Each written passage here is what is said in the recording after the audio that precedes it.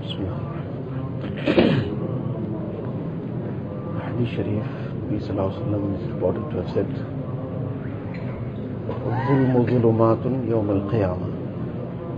Zulm, oppression, this will be a means of darknesses on the day of Qiyamah. The day of Qiyamah, the person would be totally dependent on the nur of Amal, nur of Iman and Amal to be able to cross the bridge over Jahannam. On that day will be total darkness, and it will be the nur of the righteous deeds that will be the only light, nothing else. And things that would become a means of darkness on that day would be a very, very major problem. It would be a very severe and difficult moment for anybody who has created darknesses for him from dunya. And among the serious things that create these darknesses, Nabi Sallallahu Alaihi Wasallam says, al-zulm, oppression. When we hear the word zulm, generally our mind goes only in one direction, of an oppressive government, oppressive ruler. Obviously, that is a very serious level of oppression, because on that level, the oppression is of a very severe nature. People are just oppressed without any care, without any concern, and they have no way to do anything about it, because how can they oppose the force of a government, a single person?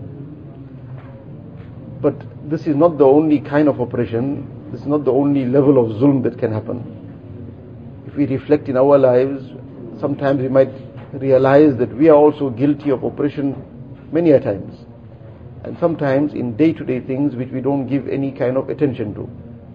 For example, a person is disturbing somebody is asleep and he is making a noise, he is talking aloud in a way that's now going to break this person's sleep, it's going to disturb him, and as a result, obviously the effects of that would be that his work the next day is going to be affected, because he didn't get a sleep properly, his sleep was broken, he couldn't sleep. Now, does this not fall under the category of zulm? Obviously it will, because if this is being done wrongfully, unjustly, one is a person made a mistake, he didn't realize somebody was sleeping, find it's a mistake, he should still be making amends for that, apologizing for it, but he is deliberately doing it, he's realizing somebody is asleep, he's aware that this is now going to break the person's sleep, but it doesn't concern him. Person is mocking somebody, and it's obvious this is not just some kind of light-heartedness where both parties are not having any problem with it. The person is comfortable with it because it's something on a light-hearted note, it's not something that is hurting him in any way, he's not taking any offense, then it's a different thing. But very often that is not the case, and more often than not that is not the case. Rather, the person is being offended, he is being hurt by this, but due to whatever the reason is, he's just keeping quiet, making sabr. But does this not constitute zulm? This is something that is hurting somebody, and hurting someone is zulm if it's done unjustly. So these are just very little examples, but the thing is that if we consider the whole day from morning till evening, we'll detect sometimes many aspects in our lives, in our day-to-day situations, where we become guilty of zulm.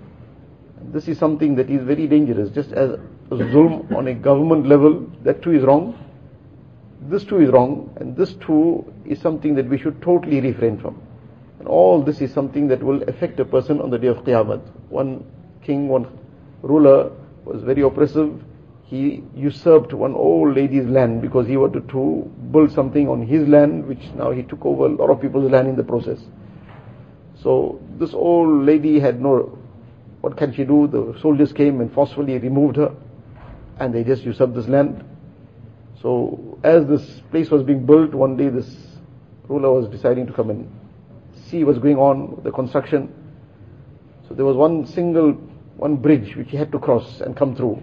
So she came to know about it, that he's coming, so she went and sat on the bridge beforehand. And as his horse was coming across, she went and grabbed the rein. Now, as an old lady, they can't just shove out. She then addressed him and said that you decide where you want to settle this matter. You want to settle this matter on this bridge or on that bridge.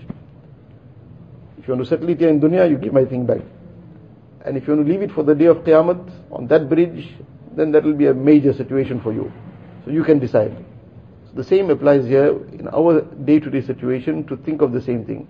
That do I want to save myself from that bridge, from the difficulty on that bridge, then I need to refrain from giving any kind of taklif to anybody and committing any zulm and oppression on anyone in dunya. Among other things, obviously, but this too is an extremely important thing to bear in mind, to consider, that we do not become oppressors over anybody.